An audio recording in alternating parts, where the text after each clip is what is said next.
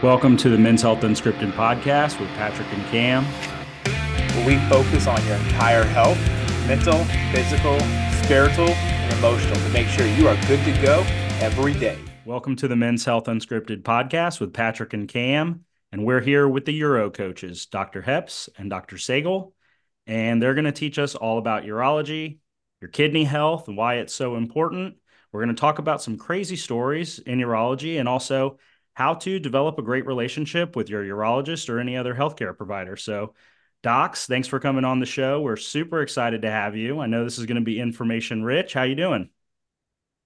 Doing great. Thanks. Thanks for having us. Yeah, we're excited to be here, Pat. Hey, We're excited to have you guys because a lot of people don't realize like your kidneys are tied into everything that your body kind of functions at, and also your relationship with your providers are very important as well. You want that trust built, so it's definitely great to have you guys on to share some wisdom. How long have you guys been practicing urology? And just give us a little bit of like a short background of your maybe education and training, so our audience kind of has an idea of what maybe goes into being a specialist, and we'll move from there. Yeah, listen, David and I, Dr. Heps and I it's Dr. Segal, have a combined practice experience of about 25 years. Urology, sometimes people think we're just penis docs. That's not exactly right. We go to college 4 years, and then we medical school for 4 years, and then training programs for urology and urologic surgery are 5 to 6 years. So a lot of time goes into it. David, I've been in practice 12 years. How long have you been in practice now? I think going on 15 to 16 years. I lost count. Okay. But yeah, my brother-in-laws, they call me pecker checker and so forth. But there's a lot more to urology, and I think it's a really cool specialty. Yeah, you have to have a good sense of humor, but I think that everybody in their lifetime is affected by some sort of urologic problem. And I always say to my patients, we're kind of like the guys in your Swiss Army knife. You don't know quite what that thing does, but when you need it, you really appreciate that you have it. And that's your urologist, sort of.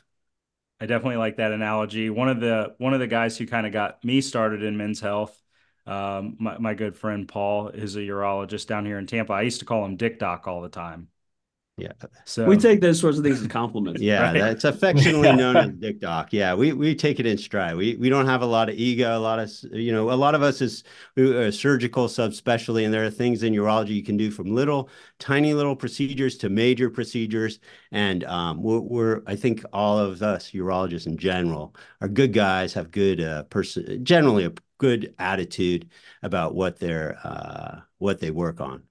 For sure. That's kind of funny. Your brother-in-law, you mentioned, did he have to be prior military by chance? Because we use that term like pecker checker or like dick watcher or something like that. Because when we take drug tests in the military, they love to pop them up on you. They have to have somebody of a seniority watching you pee. So essentially, you're standing there, dick in hand, and a guy is just like on that junk. So we normally use it kind of dig at each other. But did he happen to have prior military? Yeah, experience? my brother-in-law is a retired Navy.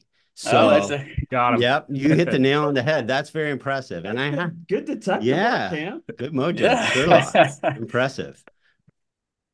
Awesome. So really excited to have you guys on today because we haven't really talked too much about the kidneys, and they play such an important role in our function or in our body function, regulating blood pressure, red blood cell production, all kind of stuff like, excreting drugs, metabolites, just keeping your blood clean for the most part, like in layman's terms. But, let's talk a little bit about the kidney and kind of what it does in the body and some really important high notes on how to keep your kidneys healthy.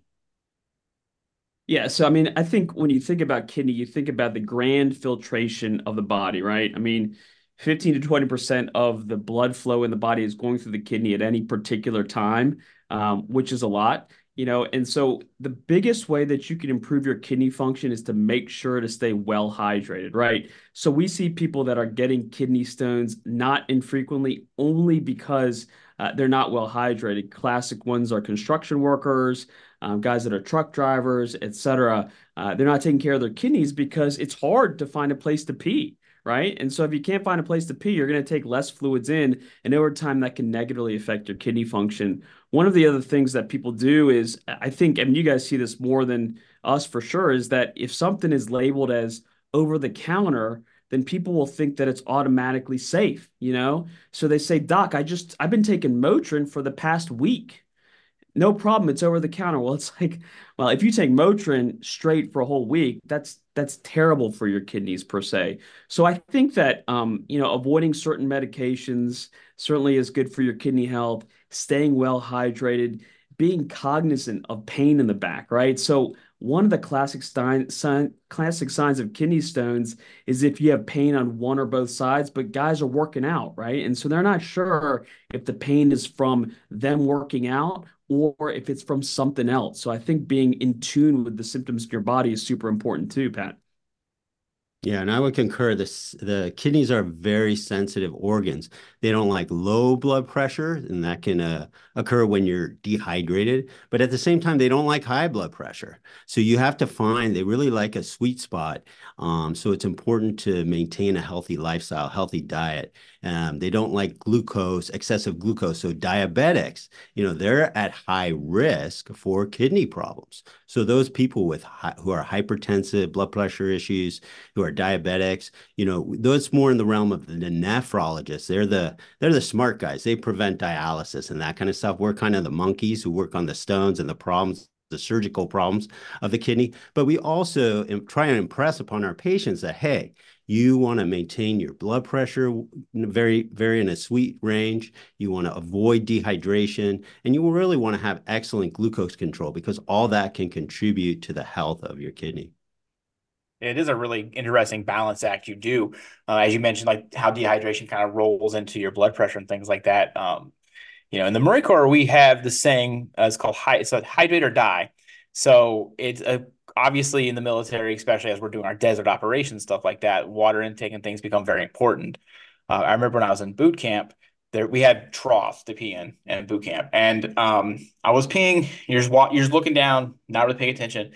And we can talk about it later on, but you use your urine color kind of as a little bit of an indicator on your hydration. And as I'm peeing in the urinal, this like orange Gatorade comes coming down past me. And I was Yeah. like, what in the fuck is going on? So I look over and it was this big dude, and he's just pissing out like the darkest, dankest piss I've ever had. And I was like, you need to like get checked out. What is going on? And I guess he had not drank water in like a day and a half. And in the swamp of South Carolina, that could be pretty dangerous and things like that. But a lot of people kind of forget about that. And then you see, as you mentioned, truck drivers, how they have issues peeing. I'm sure a lot of us will go down the highway and you noticed milk jugs on the side of the road that have this weird dark color stuff in it. So you can tell their hydration isn't really Yeah. in part of it, not being played well with either.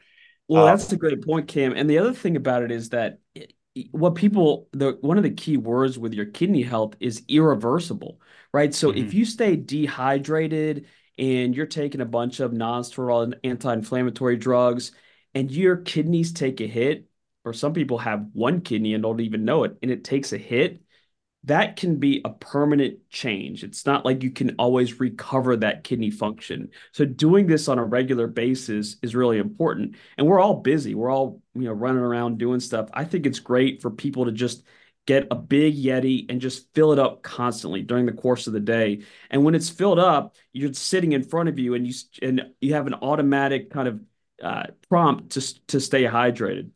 Yeah, well, totally. I totally agree. I remember, I don't know if it was a Marine or somebody who told me above their urinals, they had pictures of the different colors and yep. said, hey, if your urine's this color, you're 2 liters down. If your urine's clear, you're hydrated. So that's like you said, a poor man's way of just telling guys, hey, if you're a kid, for us, it's kidney stone formers. That's where we harp it on, the fundamental underlying like baseline ground line level is you just got to drink. You got to stay hydrated. And I always tell folks, hey, a poor man's way is if your urine's clear, you're hydrated. You're good. If it's getting dark yellow, dark, it could be vitamin, it could be a lot of different things, but you need to drink more fluids. And that's essential. That's a good way. And I have a trough in my bathroom, by the way. No. So I I mean, gotta they're ask, effective. and I've heard conflicting kind of reports. So I guess we'll clear it up right now. Do you guys judge the urine on the stream or at like what the color is that hits the toilet? Or does it really matter? Like if, because there's clear streams, and then when it kind of hits the toilet, it starts to yellow up a little bit. I think from a practical standpoint, it's always what it is in the toilet, right? Because because we're not watching guys empty their bladder in real time. On some occasions we are, if we do certain studies, like a study called urodynamics, where we measure the pressure at which people urinate at, etc. But in general, it's something that we're observing after they go.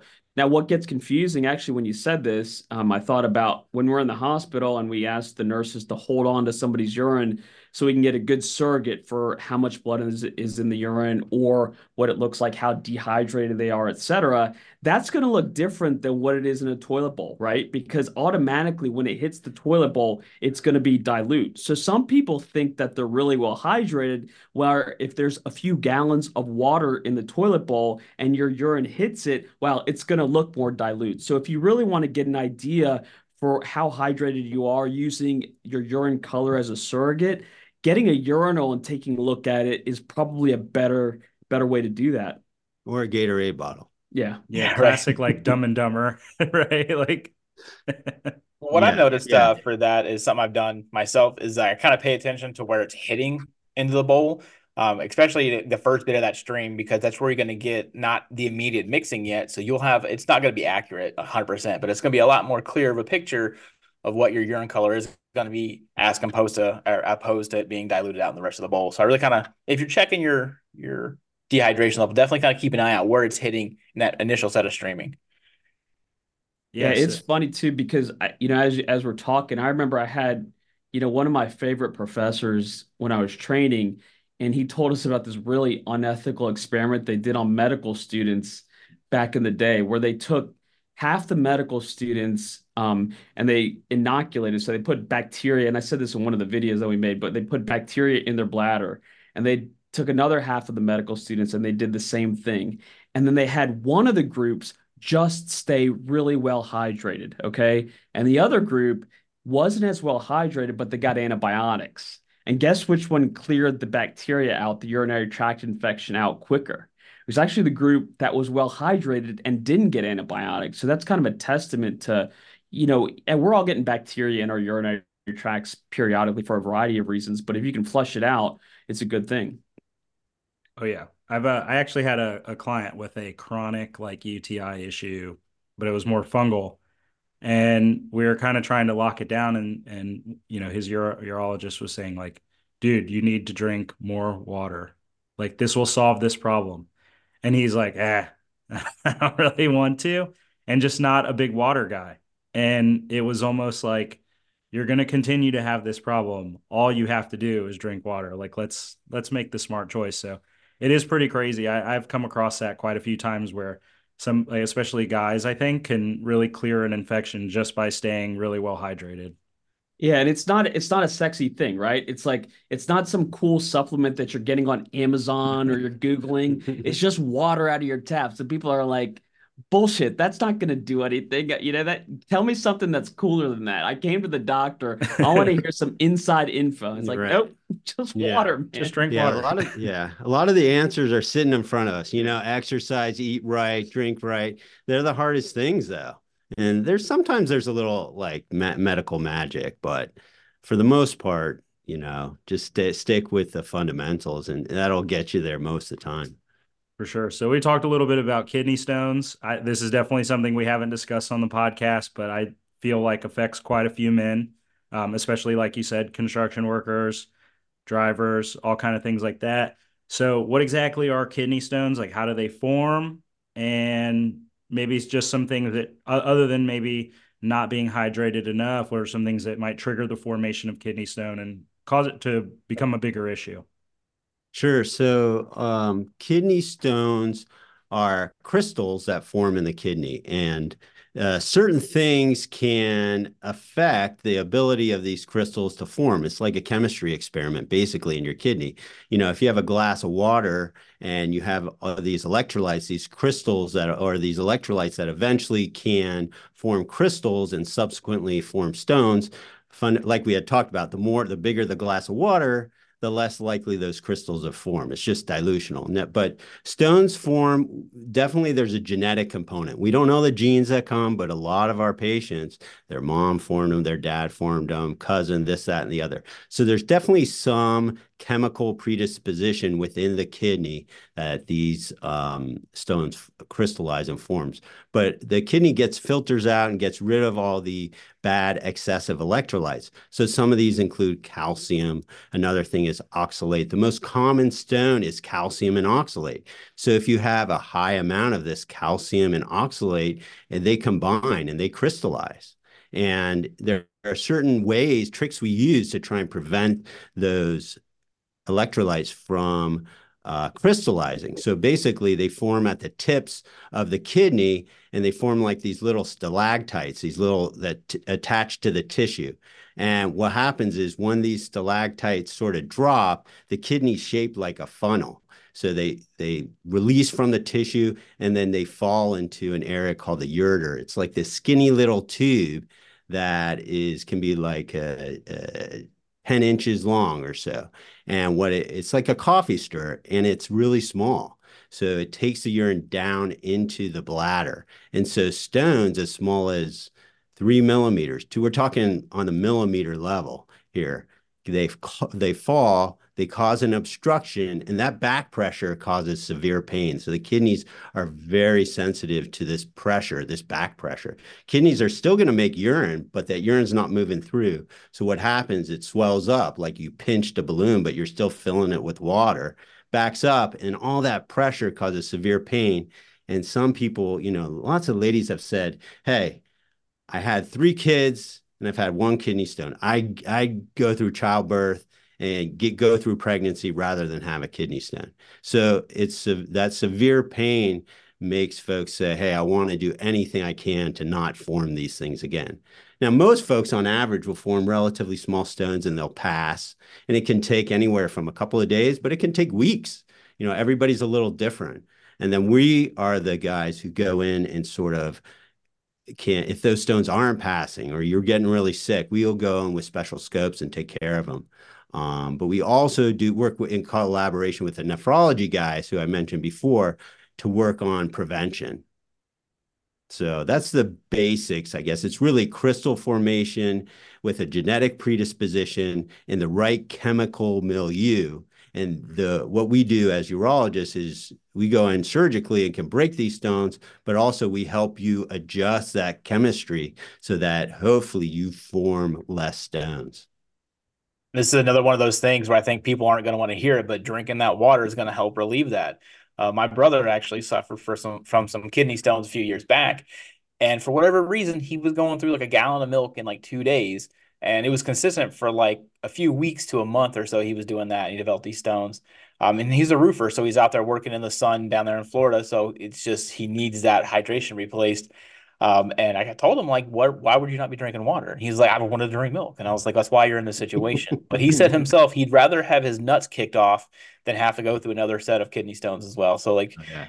if anything else can like give patients any kind of heed, like this, the pain you're going to experience with the stones is way, way more intense than that nasty taste of the water you think your tap has. Yeah.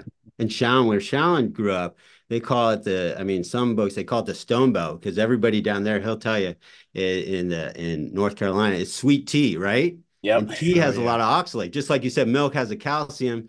And guys go around with those gallon jugs. Up here, we have Turner's iced tea. Like guys roll around with these gallon jugs. They're just sucking them down. And I'm like, you can't do that, And they think, yeah, more fluid is good, but, there are certain foods and dietary things that we can sort of give the patients to sort of help them not form these stones again. And then like the PSA that we try to tell everybody this about kidney stones, especially guys, is that like David mentioned, the reason why stones cause pain is because of the back pressure, right? So it's nice that we have sinks in all of our exam rooms because it's a perfect analogy, right? The sink is like your kidney and the drain is like your ureter. So when the drain becomes clogged with the stone, then you're freaking out because the pain is so bad. But what happens, and this is this is where we see that kidney stones actually can destroy kidneys, is that when you have an obstruction from a kidney stone, you'll have all this acute pain because of the phenomenon that I just mentioned. But over time, your kidney will start to shut down. And so the blood flow going into the kidney becomes less and less and less. So your kidney's dying because of the stone over time. So what we'll oftentimes do is we'll see guys that they might have gone to the ER and they said, listen, you got a little stone, you're going to pass it. And the guy has no more pain. And they just assume that they passed it. But that's not what's going on. What's actually going on is that stone is in the ureter, but because the obstruction has been going on for so much time, there's not blood flow going into the kidney. Their kidney's dying. And if they show up 2, 3 years later and we do a CT scan, we might see that the kidney is, essentially not really there anymore because they didn't get it taken care of initially. So that's kind of my PSA for guys, is that if somebody tells you you get a stone, make sure you see a urologist, even if you're not having pain anymore. Yeah, because a stone can cause silent blockage or silent swelling, we call it, and that kidney doesn't like that, even though you're not having pain, and then the kidney function just dies. And we've seen guys here and there. It's uncommon, but it's not that uncommon. That stone just gets lodged there. They get a CT scan for another region, and that kidney just shrunk away, and it's now non-functional. Effectively, you have one kidney left. So that's why if you go to the ER or you guys tell you to follow up, that's the rationale. They don't want to harass you and make you go to the doc. They're like saying, hey, in the small chance, you want to make sure your kidney's okay. So For sure. yeah. I kind of want to bring this into perspective for our audience. So you guys have been practicing for quite some time, as we mentioned at the beginning.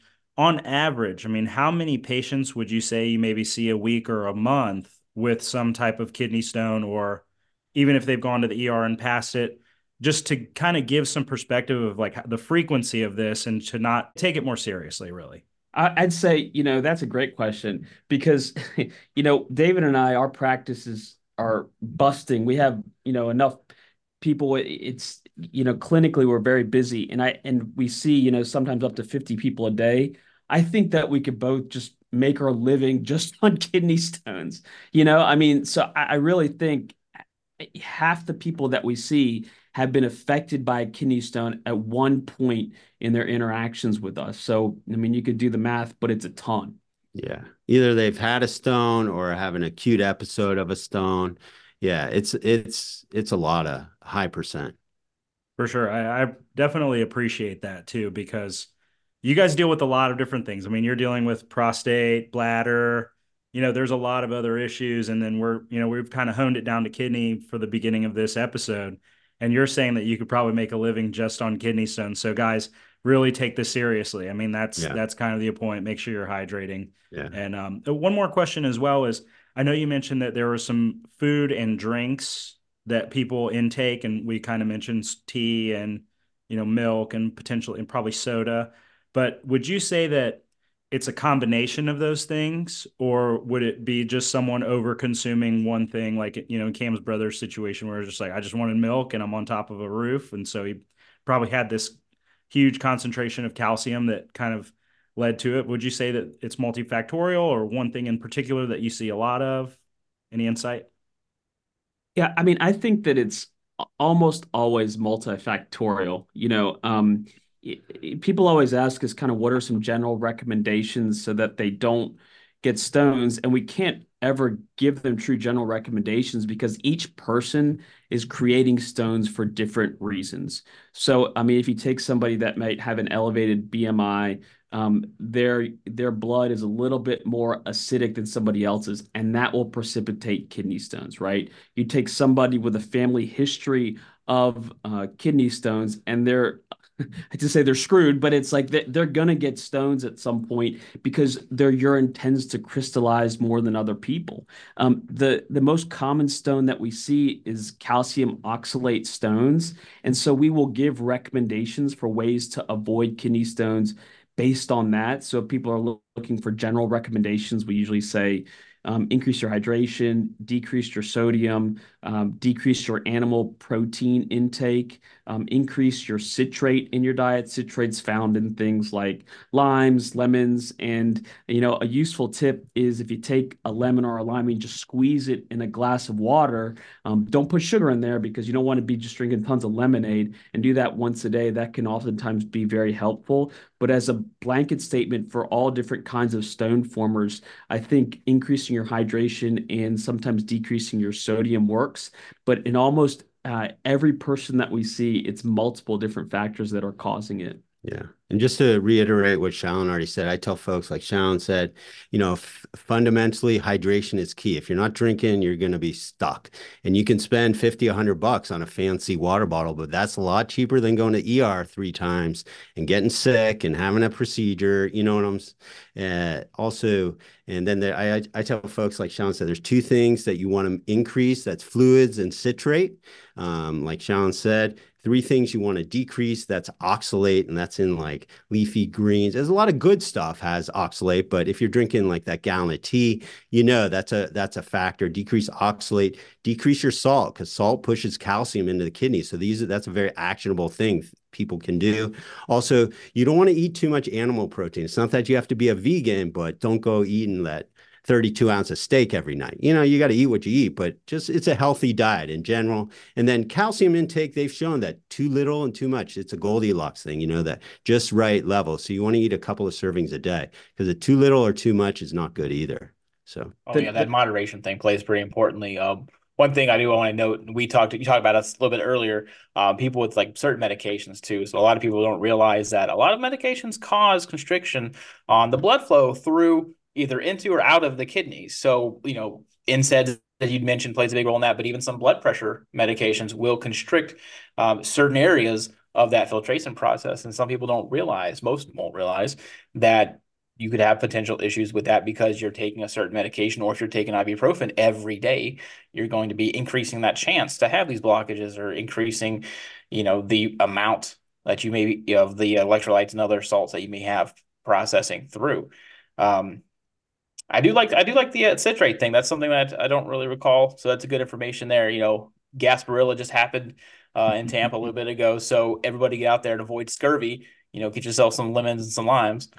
Yeah, I think that's a good point too, Ken, because sometimes you take a medication and you've taken it for years and you haven't had any side effects from it, so you assume that it's fine. Like there's no problem with taking this medication. But if you take a medication like Topamax, which people take for seizures or migraines and a variety of other conditions, they may be silently forming stones over an extended amount of time and not know that. So when they get on a medication like that and they learn more about it, they say, you know what? That pain in my back, it might be because of a stone, or maybe I'll talk to my doc about whether I should get an ultrasound to make sure I don't have a stone. So I think that's a great point. It's just, the medication, every medication that you take, even if you're not having overt side effects from it, it could be doing stuff on the inside. And one of the nice things about, as we talk, all those recommendations that are general blanket statements, they tend to be making individuals healthier, right? So decreasing animal protein, decreasing sodium, increasing your hydration, having lemons, limes in your diet. So hopefully you're having fruit in your diet. So, and then making weight loss. Weight loss will decrease your chance of having kidney stones too. So all those things go hand in hand with just having a healthy lifestyle. Yeah. The 19 to 20-year-old me with a baseball player with my arm about to fall off and the amount of ibuprofen I was taking daily. I'm not going to tell you guys about it. I don't want to alarm you. But just like thinking about, how much of that goes into and really like how much young athletes are taking ibuprofen and not knowing and things like that. So I would imagine that probably contributes quite a bit. I don't know if you guys see the youth dealing with that, but like at the end of my college baseball days, like my arm was ready to fall off and I was just trying to get through and doing whatever I could. And there was a heavy diet of ibuprofen in my life. We can kind of move it along from the kidney. That's a great perspective, and we really appreciate that. Yeah. I learned a lot. I mean, for sure. I know Cam did too. So let's kind of move it down to the bladder a little bit. I know we've discussed bladder issues before. What are some common bladder issues guys have? And we kind of talked a little bit about a really cool bladder pacemaker that you guys talked about. So we can maybe talk a little bit about that as well. So common bladder issues, we'll kind of get started there and move on. Yeah, I think that when I always try to create analogies so patients can like get empowered and figure out the way their body works. So if guys, I think that oftentimes we think overactive bladder is associated with women, but that's not the case. I mean, guys, tons of guys have overactive bladder, and the primary reason why is because as your prostate enlarges as you get older, your bladder is a muscle like any other muscle in your body, your quadriceps, biceps, etc. And it'll get bigger and thicker, and it'll sometimes squeeze too much because it's a muscle that is involuntarily squeezing. And when that happens, then you're going to feel like you got to run to the bathroom. Urgency, frequency, etc. And so it's a function of having a prostate that's getting bigger over time. And since we know that every guy's prostate is getting bigger minute by minute, all four of us, our prostate's getting bigger during this podcast, we're going to all have some issues with urgency, frequency, and overactive bladder going forward. And then we try medications for it, oftentimes as a first-line therapy, along with behavioral modifications. But then, the bladder pacemaker is a cool option for people. I don't know if David, you want to talk about that at all? Yeah. Yeah. The bladder is sort of a simple organ like us urologists. It holds urine and it empties urine. It does two things. And basically, you can be messed up in holding urine. You can hold too much. You can hold too little, and bladder overactivity is feeling like you got to go all the time, got to run, you're hitting the garage door, you turn on the sink, or you think about it. Next thing you know, you have to pee. There's a lot of things like Shalon mentioned that you can do to sort of improve that sensation. It affects a lot of guys. We see a lot of guys, but it affects all of us. But if you're sucking down 8 Diet Cokes in 2 hours during your meeting, you're going to pee a lot. And caffeine, like certain behavioral stuff, dietary stuff, that's fundamental. You got to look at what you're doing. And then there are receptors on the bladder that the medicines that we use sometimes the medicines hit these receptors on the bladder to allow you to hold more. So the analogy that I use is when we're little kids, infants, the bladder fills and it just pushes, right? The little kid just pees out. He doesn't know. He doesn't care. He pees into his diaper. As we get potty trained, the bladder fills. It sends a signal to our spinal cord up to our brain that says, hey, I'm full. Your brain says, not right now. I don't want to go. And you can hold it. But in overactive bladder, the bladder says, up yours. I'm going to go. I don't care what your brain's saying. And some guys leak, or they got to run, or you see that guy, who's like throwing elbows, and you got, into the toilet. So there are medicines. And then there's like a bladder, basically a pacemaker. It affects that neurologic system that's been out of whack. We don't know why it's out of whack, but we can utilize that neurologic system to improve people's functions and their lifestyles. So some guys, I'm like, who wants a pacemaker for the bladder, right? Nobody does. But some people, despite the medicines, they're doing all the right things. They're watching their diet, but they're handcuffed to a toilet, and they don't want to go out unless they know, hey, where's the bathroom? They're worried. They know where all the bathrooms is. They go to Home Depot and they know that there's one there. They know there's one in Target. And so they do their rounds and their shopping based on the toilet. So some people are so handcuffed like that this device, it can be transformational for them. And it basically works on that neurologic system where we access certain nerves that are geared towards the bladder. And it's like we don't know exactly how it works, but the thought is the neurologic input, the nerves are firing abnormally. Imagine, I use the analogy like a rheostat, like that dimmer switch. Like you want it in your room just right, kind of in between. So if the nerves are fired up, the nerves are firing too high, you provide that low-grade stimulation, and that will set the dimmer switch back to normal so that the bladder functions normal. And also, it can work for guys who can't pee. There are people who the bladder just holds urine. It can store it, but it can't empty it.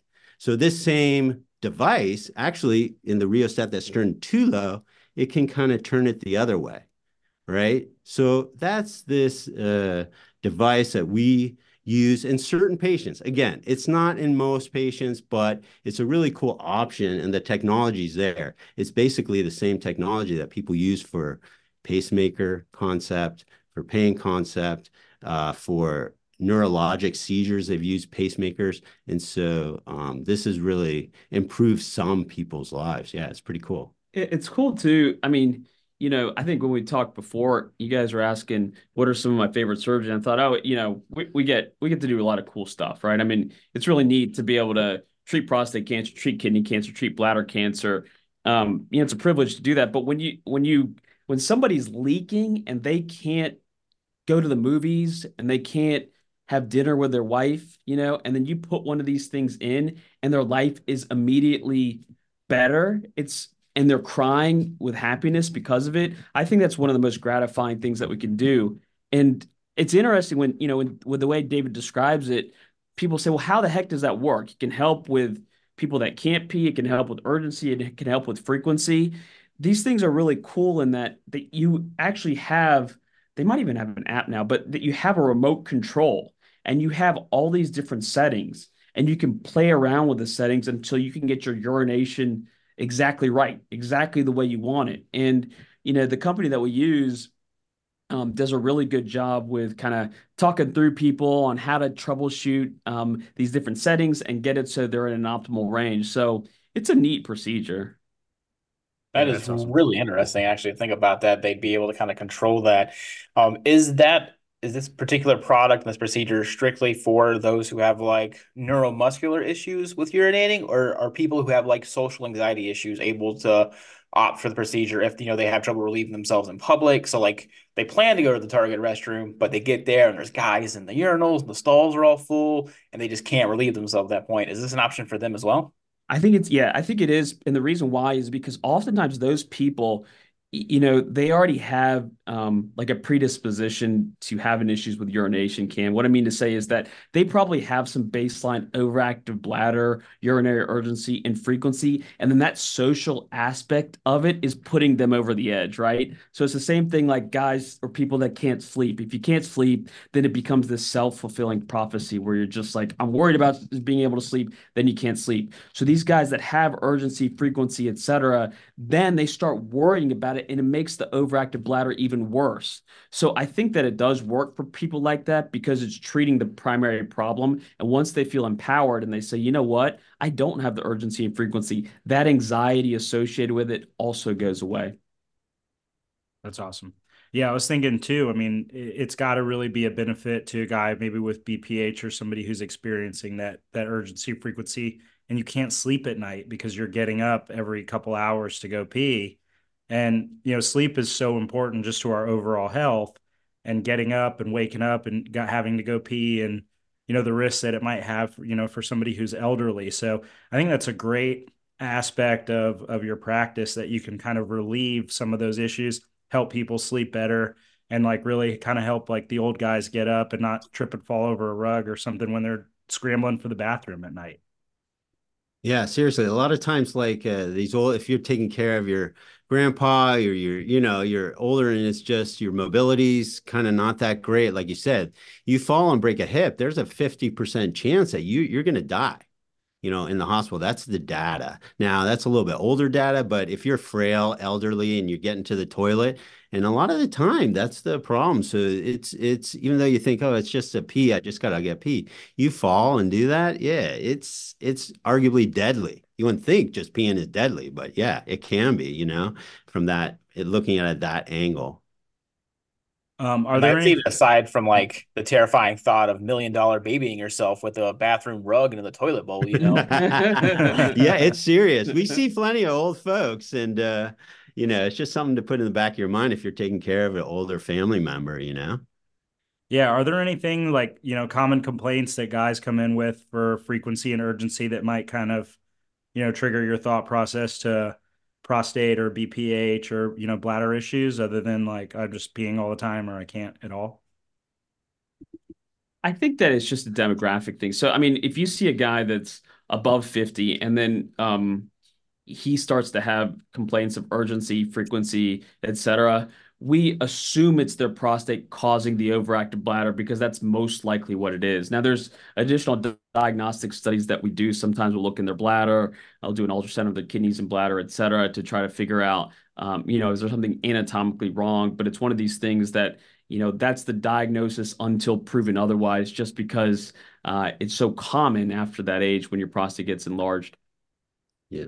And also in younger guys, it depends on their symptom. We can oftentimes tease out what we think's going on, and usually we're right. But like in younger guys, 20, 30-year-old, they can have scar tissue if they've had an infection in the urethra or trauma there, or they don't even sometimes remember. Maybe they'll say, "Oh yeah, well, when I was a teenager, I was jumping over fences and I got hammered once, and I don't even remember. I had some blood, and next thing you know, 5, 6 years later, and what happens is the urethra should be a nice like train tunnel, yeah, but sometimes you can get scar tissue in there, and then you end up, to a certain extent, you can be peeing through a pinhole, literally. And you don't notice it, like just the hydraulics of the system. And I'm not a hydraulic engineer or anything, but it can get pretty tight before you're really noticing it. So in younger guys, that's called a urethral stricture, and it can happen for many different reasons. But in younger guys, I wouldn't say that's the common thing, but that's going to be more likely, arguably, than enlarged prostate, right? Because your prostate really doesn't start growing until you're in your 40s, 50s, and so on. So a 20, 30-year-old guy comes in and he has all these urinary symptoms, and you sort of make sure there's no infection, maybe do an ultrasound. You're like, hey, we need to look in there and see. And then you look in there with a scope in the urethra, and all of a sudden it's wide open. All of a sudden you see this pinhole opening. You're like, hey, there's a scar tissue, there's stricture. No wonder you're peeing like that, because you're peeing through a pinhole and you've just been sort of struggling for the last few months, And we can these are things we can fix, but it's just a mechanical plumbing. That's all it is. Urology just glorified plumbing in many ways. It's actually really good to hear that you guys can actually repair that. Because it got me thinking about it. During my first deployment overseas, towards the end of it, they started issuing us this stuff we called a diaper, and it essentially was like a Kevlar bikini we would strap on for our undersides, because obviously if you were stepping on, we call them toe poppers, like little mines, they were kind of exploding and obviously causing damage down there. So it had to have gotten to a point where they felt the need to make armor for it and then issue armor out to us about it. So there's got to be a good portion of individuals who's had some kind of experience who may have some damage to the urethra caused by stuff like that. So obviously, depending on the amount of damage, there could be a chance for them to get it repaired if they are having issues relieving themselves. Yeah, for sure. This is something that if guys are having persistent problems, I mean, if it's just a one-off here or there, you have some burning pain, again, hydrate up. But if it's persistent, you're like scratching your head, this isn't normal. You should just get checked out, because there's a lot of options, and you don't need to be miserable for 6 months, a year, or get really sick before, you kind of go in there and get in trouble. So, but yeah, there are lots of things. Ultimately, the goal is to preserve the kidney function. It's like I said, if you're not peeing well, obviously it's a quality of life and stuff like that. But if something messes up, everything backs up into the kidney, right? So Right. that's fundamentally, a lot of our efforts are to preserve your kidney function. So the rest is sort of just getting to a point where your quality of life is really good. Yeah, Yeah, I mean, that's I've seen strictures. I mean, I've seen strictures so bad. Like if a young guy's saying my prostate's acting up, it's like, well, wait a second, it's not your prostate acting up. There's something else going on here. So if a guy in his 20s or 30s says, I don't know what's going on with my prostate, and you look in there, it's very likely you'll see urethral stricture. And like David's saying, we are plumbers. We just probably get paid a little bit better, but we're plumbers. And if your bladder's filling up with urine because it can't get past that stricture, that urine's going to back up to the kidneys in the same way that a guy with a really big prostate it will, or in the same way like what we talked about earlier with the kidney stones. That's a huge problem. I mean, to see a guy in his 20s and 30s with kidney failure because of a urethral stricture when they initially had symptoms, I mean, that's another PSA. You don't have to see us, just see somebody about it, because it could be something serious going on. Yeah, it's interesting your practice revolving around protecting the kidney. I think that's like really interesting. I've been around a lot of urologists and never really kind of heard it put that way. Pretty interesting stuff. And we've never really discussed the kidneys in depth on this podcast. So I think it's really important for guys to know how important your kidneys are really to your body and maintaining how everything's like really working. I mean, it has a huge impact on your blood pressure and too high blood pressure. We did a podcast a couple weeks ago with some guys, and they were just regular dudes, and they were talking about their friend who let high blood pressure go for too long, and it permanently damaged his kidneys. He ended up on dialysis. So it is super, super important to, maintain that good kidney health and regularly see somebody, especially if you think something's up. I will say it is kind of funny too, because thinking back on it, Pat, like just about any class we had, if there was a drug that even like touched a section of the kidney in any way, like that had its own page or two of slides and notes dedicated to it, just because it is a super important function and it does unfortunately get overlooked by a lot of people in the field, unfortunately. And then as we talked about, our the friend that happened to go on dialysis because of that, you don't notice it until it's too late, or until you potentially have had 30 years of symptoms, and now all of a sudden you're getting checked out and you're on the transplant list. So we can kind of talk about it a little bit. It's one of the hot topics, and we haven't discussed it too much. But Dr. Sagal had kind of discussed with me a little bit on email how important it is to address priapism.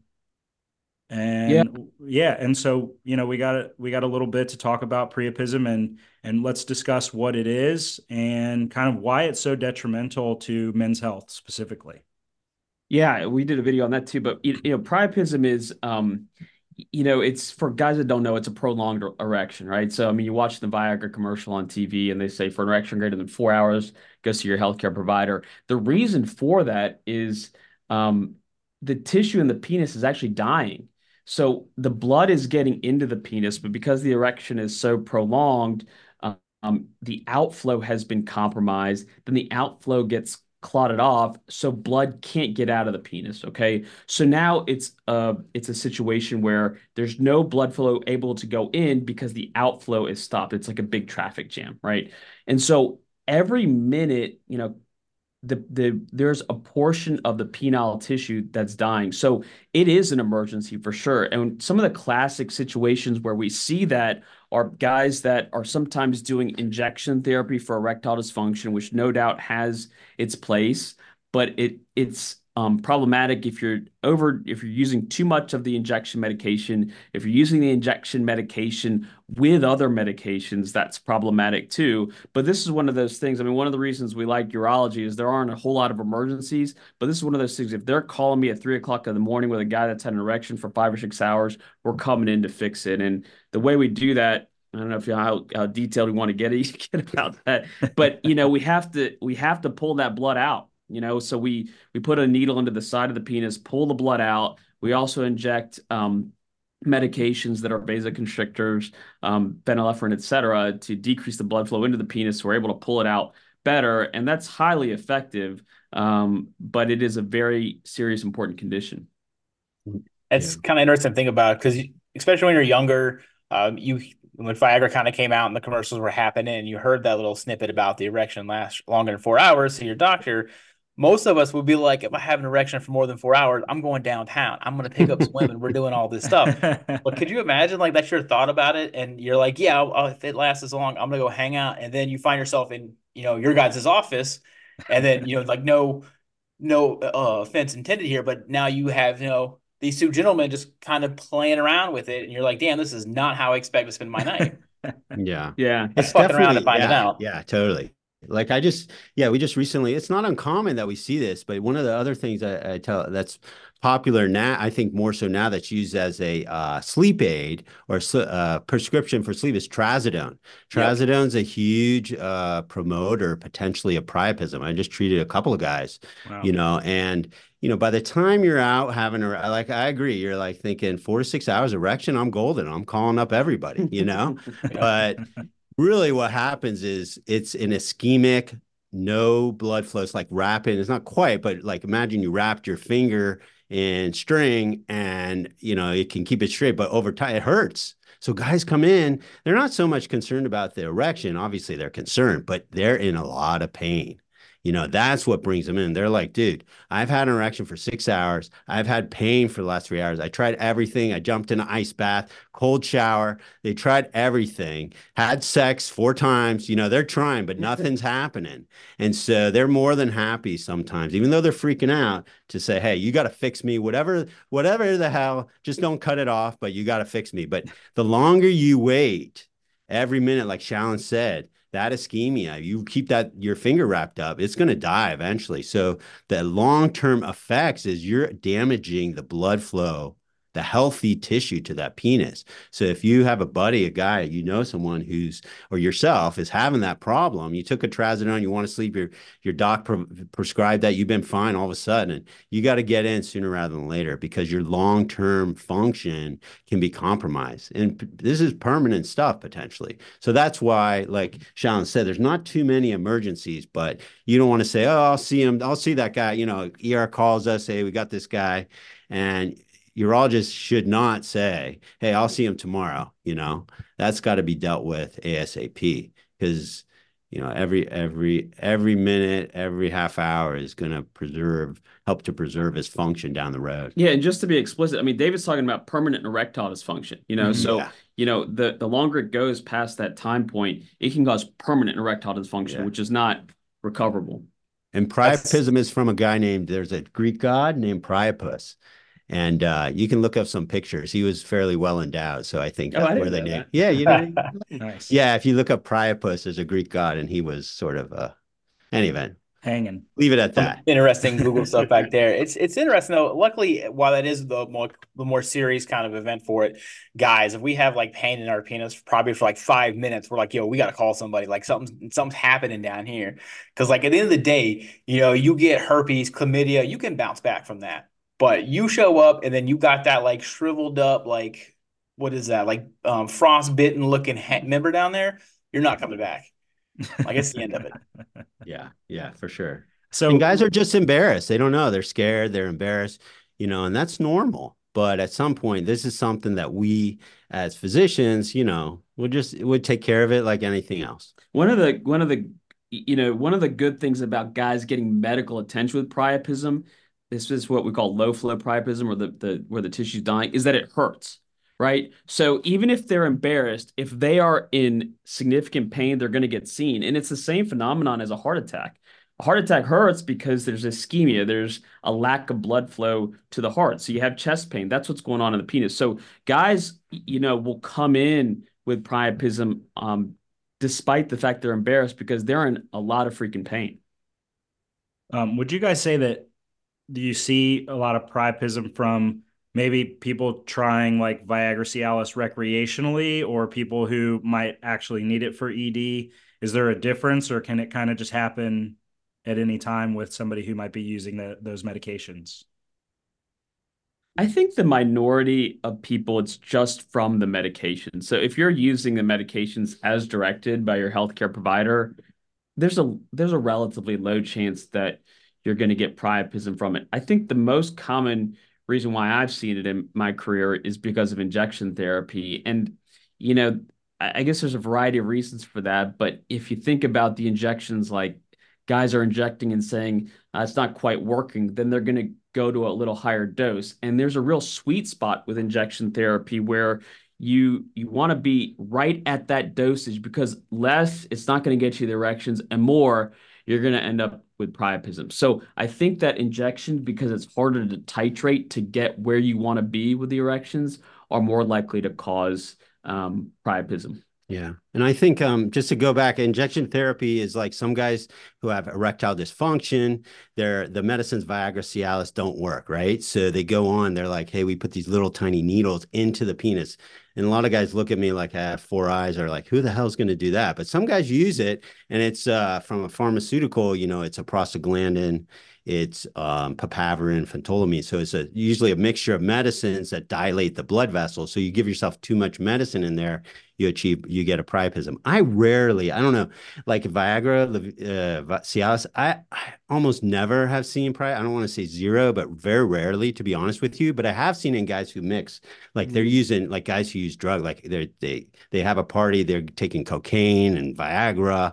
Things can precipitate like a combination of stuff, and then trazodone or definitely as a trigger. Sometimes psychiatric meds can cause it. So from a boots to ground standpoint, I've rarely seen it with just Viagra, Cialis, the more common stuff in and of itself. Usually it's in combination with some other things. Interesting. Yeah, that's very interesting. Do you think the chances would increase if people are swapping in between Viagra and Cialis? Because I saw it in community practice often enough where patients would get scripts for both from the same provider, and like I would call the provider to double check what was going on, and like their instructions were for them to like swap between the two, based on their tolerance level, which seems kind of insane. But have you seen any kind of like increases in that based on the dual therapy? I don't know. I don't know if I've necessarily seen that. I mean, the thing about Cialis is that it's got a, I mean, as you guys know, it's got a longer half-life, right? So it's going to be in your system longer. So I think, it does, there is a theoretical risk if they're taking Cialis, especially at the dosage of, 5 milligrams daily, and then they're trying to augment erections with Viagra on top of that. They don't know that there's still some Cialis in their system. And so then they're taking Viagra on top of it, where the provider might be telling them, listen, the max dose for Viagra is 100, the max dose for Cialis is 20, so don't take more than either one of those per day. But if they took Cialis on day one and they're taking Viagra on day two in the morning, well, there's still Cialis in their system. So I think that potentially could. I personally haven't seen that cause priapism, but as you mentioned it, Cam, just jogging or getting the wheels turning in my head, it could happen. Yeah, I I think it's thought it just was playing. insane. Yeah, I don't know if I've seen it, but I think theoretically you don't want to overdose, and it's just playing with the side effect profile. They're all, the PDE5 inhibitors.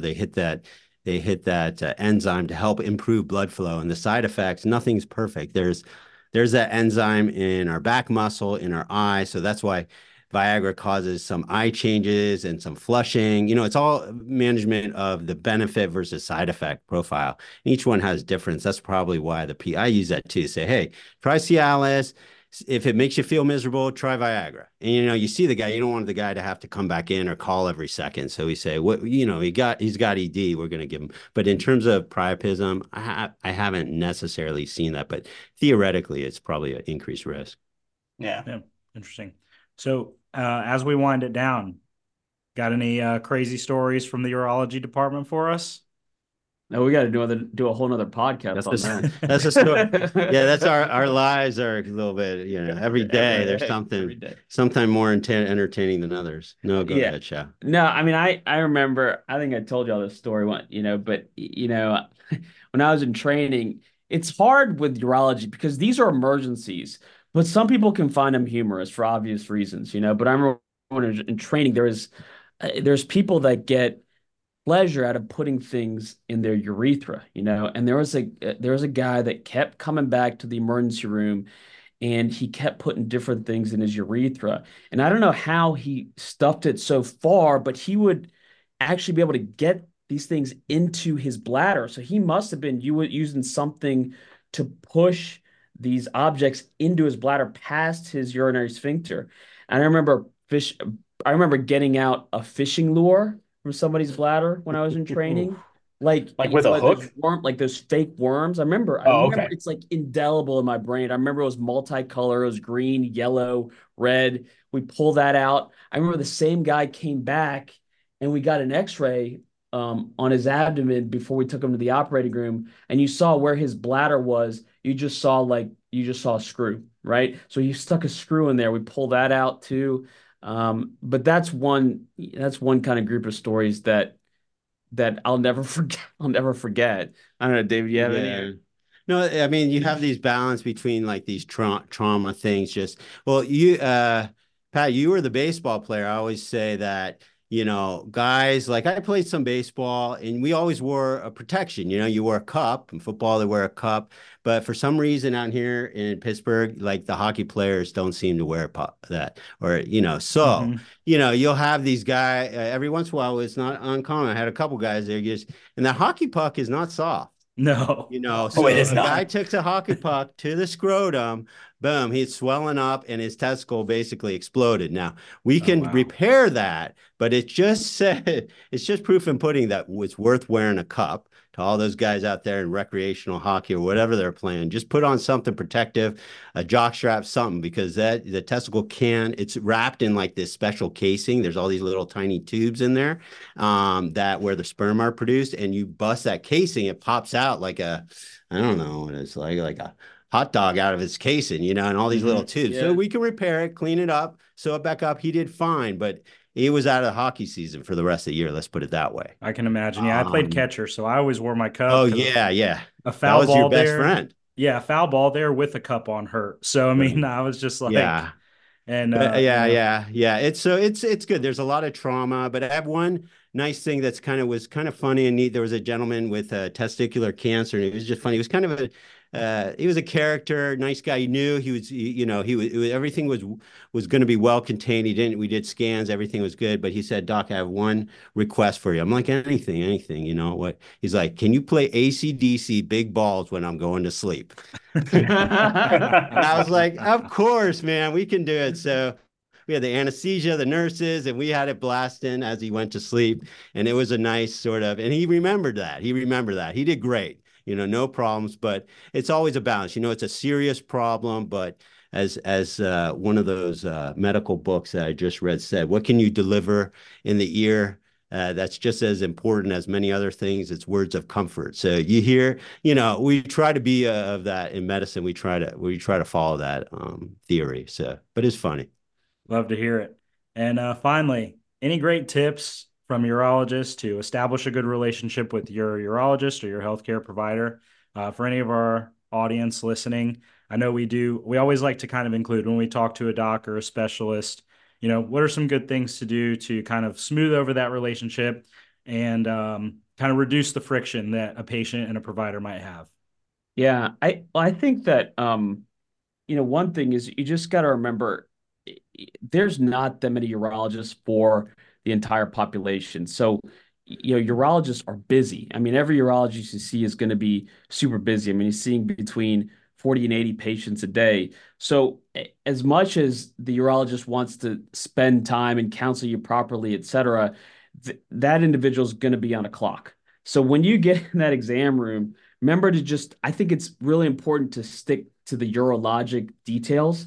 I mean, sometimes we'll see people that'll start talking about, they have a sore throat or, docs, do you have any tips for weight loss? And, we are physicians, but every minute that ticks by that we're talking about that, we're not talking about their urinary problem, right? So I would say one thing is to make sure you stick to the urologic facts. The other thing is, many urologists, and we do in our practice, we have a lot of tentacles. Like we're almost like an octopus, and we have all these arms that help us be able to see as many people as we can and help them. So I rely on the doc's physician assistants, nurse practitioner, medical assistants. Don't feel like you're slighted if you're getting advice from them. In all likelihood, a lot of these people are super, super experienced and they know what we're going to say. And they usually don't say anything without knowing that we would advocate for it. So if you can make a friend with a medical assistant or a physician assistant, et cetera, and get on their good side, they always have our ear, and usually they're a pretty good surrogate for what we're going to say. So don't feel slighted if you talk to them. Yeah, I agree.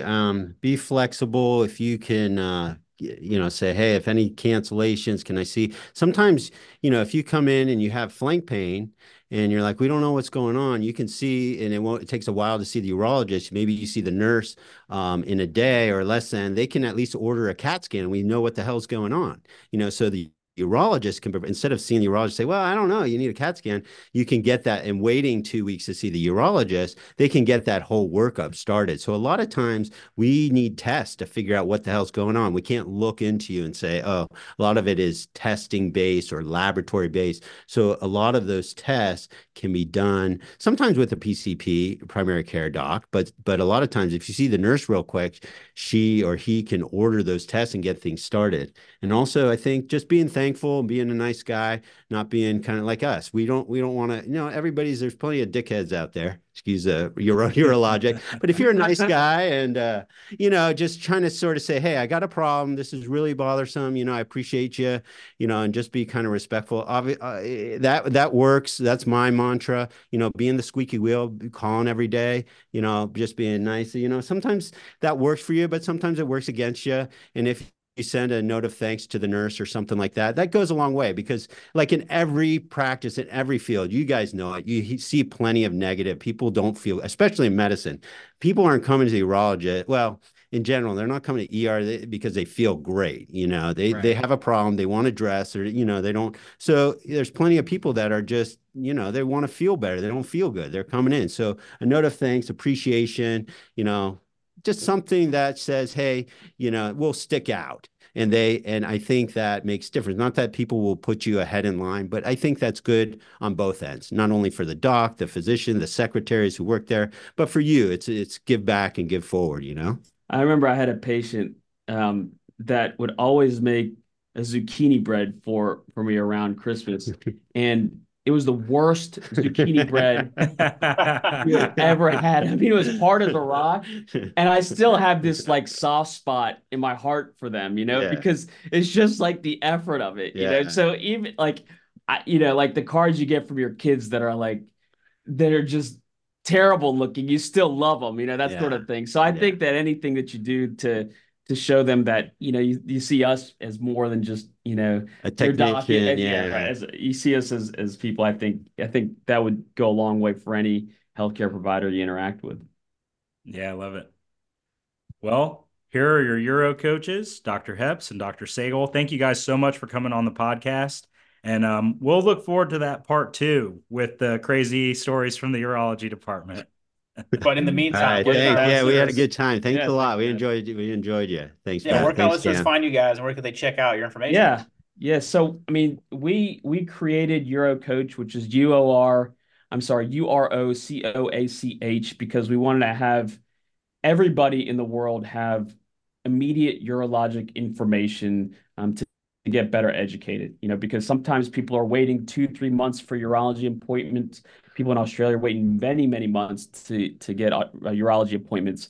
So we're at YouTube at UroCoach. We have a whole encyclopedia of plain speak urology education videos. We try to explain things in the same way that we explain it to y'all here. And then our website's getting built, should be built within 30 days, realurology.com. But for right now, YouTube at UroCoach. Is that real? REAL? REAL urology.com and YouTube at UROCOACH. Excellent. Well, I'll definitely include those in the description so you guys can find the Euro coaches. It's been a lot of fun, guys, and I know we learned a lot. So thank you so much. Yeah, thanks, guys. It was fun. Thanks, guys. Appreciate it.